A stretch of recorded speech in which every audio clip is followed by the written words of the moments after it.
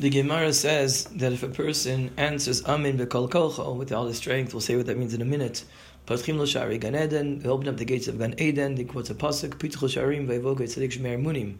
Shemer munim means that you keep your loyalty to Hashem. Amen stands for Kel Melech Neman. Hashem, the God who is Melech Neman, who is a loyal and an honest Melech. When we say Amen, we're expressing our emunah, our faith in Hashem. And if a person can express his faith in Hashem despite the darkness and the setbacks and the difficulties and the challenges in this world, b'kol kolcho, then it means that you have a close relationship with Hashem. And therefore, we open up the gates of Gan Eden. Hashem opens up the gates of Gan Eden. The halacha is that it's not a nice thing to answer Amen. You're supposed to answer Amen. If a person hears someone else make a bracha, you have to answer Amen. Now, what does it say b'kol kolcho? B'kol kolcho. What does it mean? You have to shout. You have to answer Amen b'kol kolcho with all your strength. It means you should shout out, shout Amen. No, that's not what it means. B'kol kolcho means with the utmost kavana. You're meant to answer, say Amen with kavana, with the full strength of kavana. Now, it is important to say Amen loudly. Why?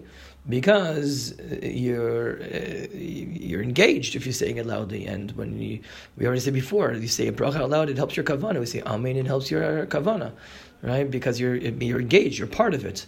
And the halacha is, though, the Shulchan Aruch says you shouldn't raise your voice louder than that of the person making the bracha. If you're trying to arouse other people around it that you should also answer, then you can raise your voice a little louder than the mevarach. But generally speaking, you should not. You're supposed to say loudly, but not too loudly. Definitely not loud. And if generally speaking, not louder than the person who makes the bracha itself. I mentioned earlier yesterday that the Gemara says also Gadol Honei Amen Yutermin Mevarech. Great as a person says Amen than the person who makes the bracha. For multiple reasons. The most simple thing is that you're answering, you're joining emunah. He made the bracha, but you're joining that, and you're engaging in that, and you're raising yourself to high level emunah by saying Amen.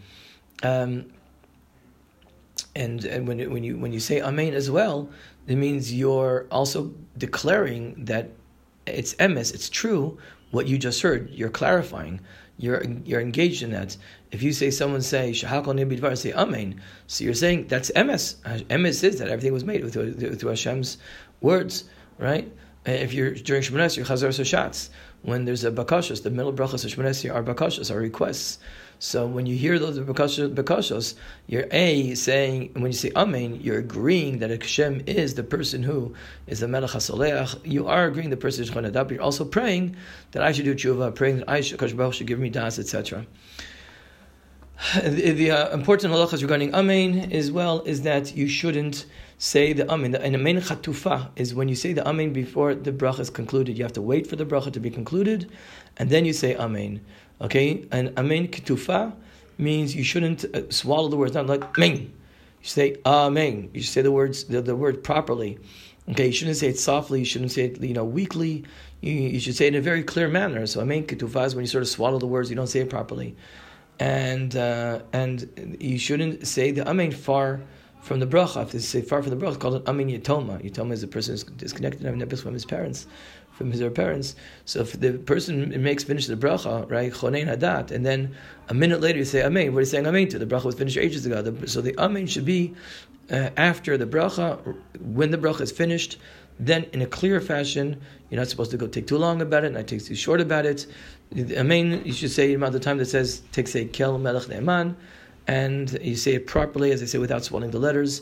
And the person who made the bracha, he too, if possible, should have his kavana to hear your Amen as well.